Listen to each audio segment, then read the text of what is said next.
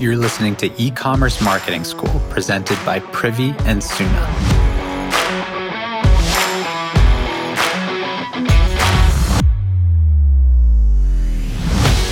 Recently, I was catching up with a longtime customer of ours, Jason Wong from Doe Lashes. Love that guy.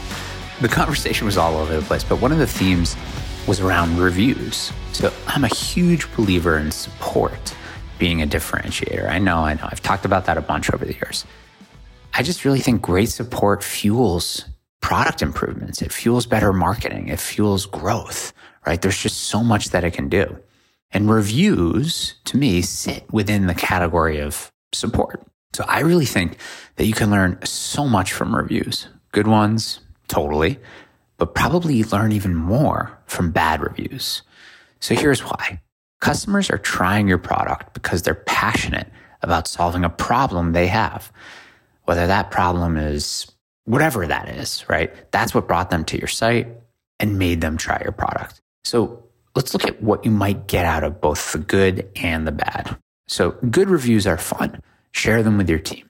They remind everyone internally what you're doing and why it matters for customers, right? That's huge for employees and understanding the impact of their work.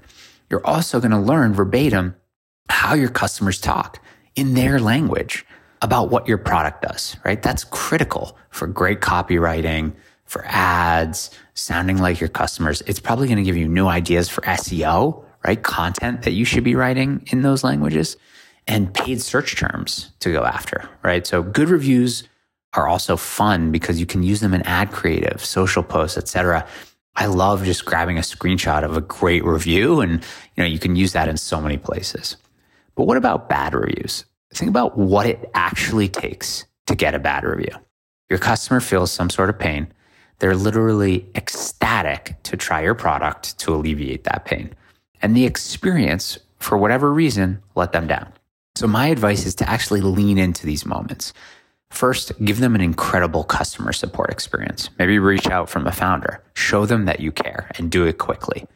That alone, I've found in a lot of these moments, can be enough to convert them from a hater to an advocate.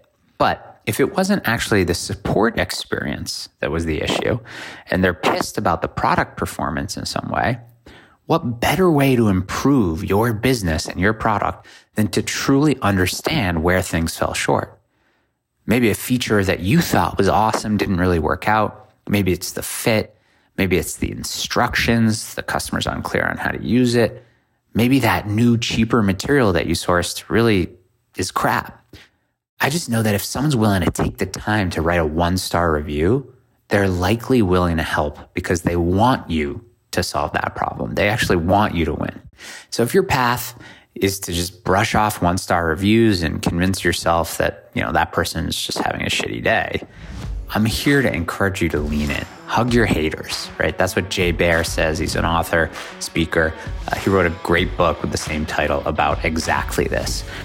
And in my experience supporting customers at Privy, leaning into these moments has really unlocked a ton of surprise magic. So give it a shot.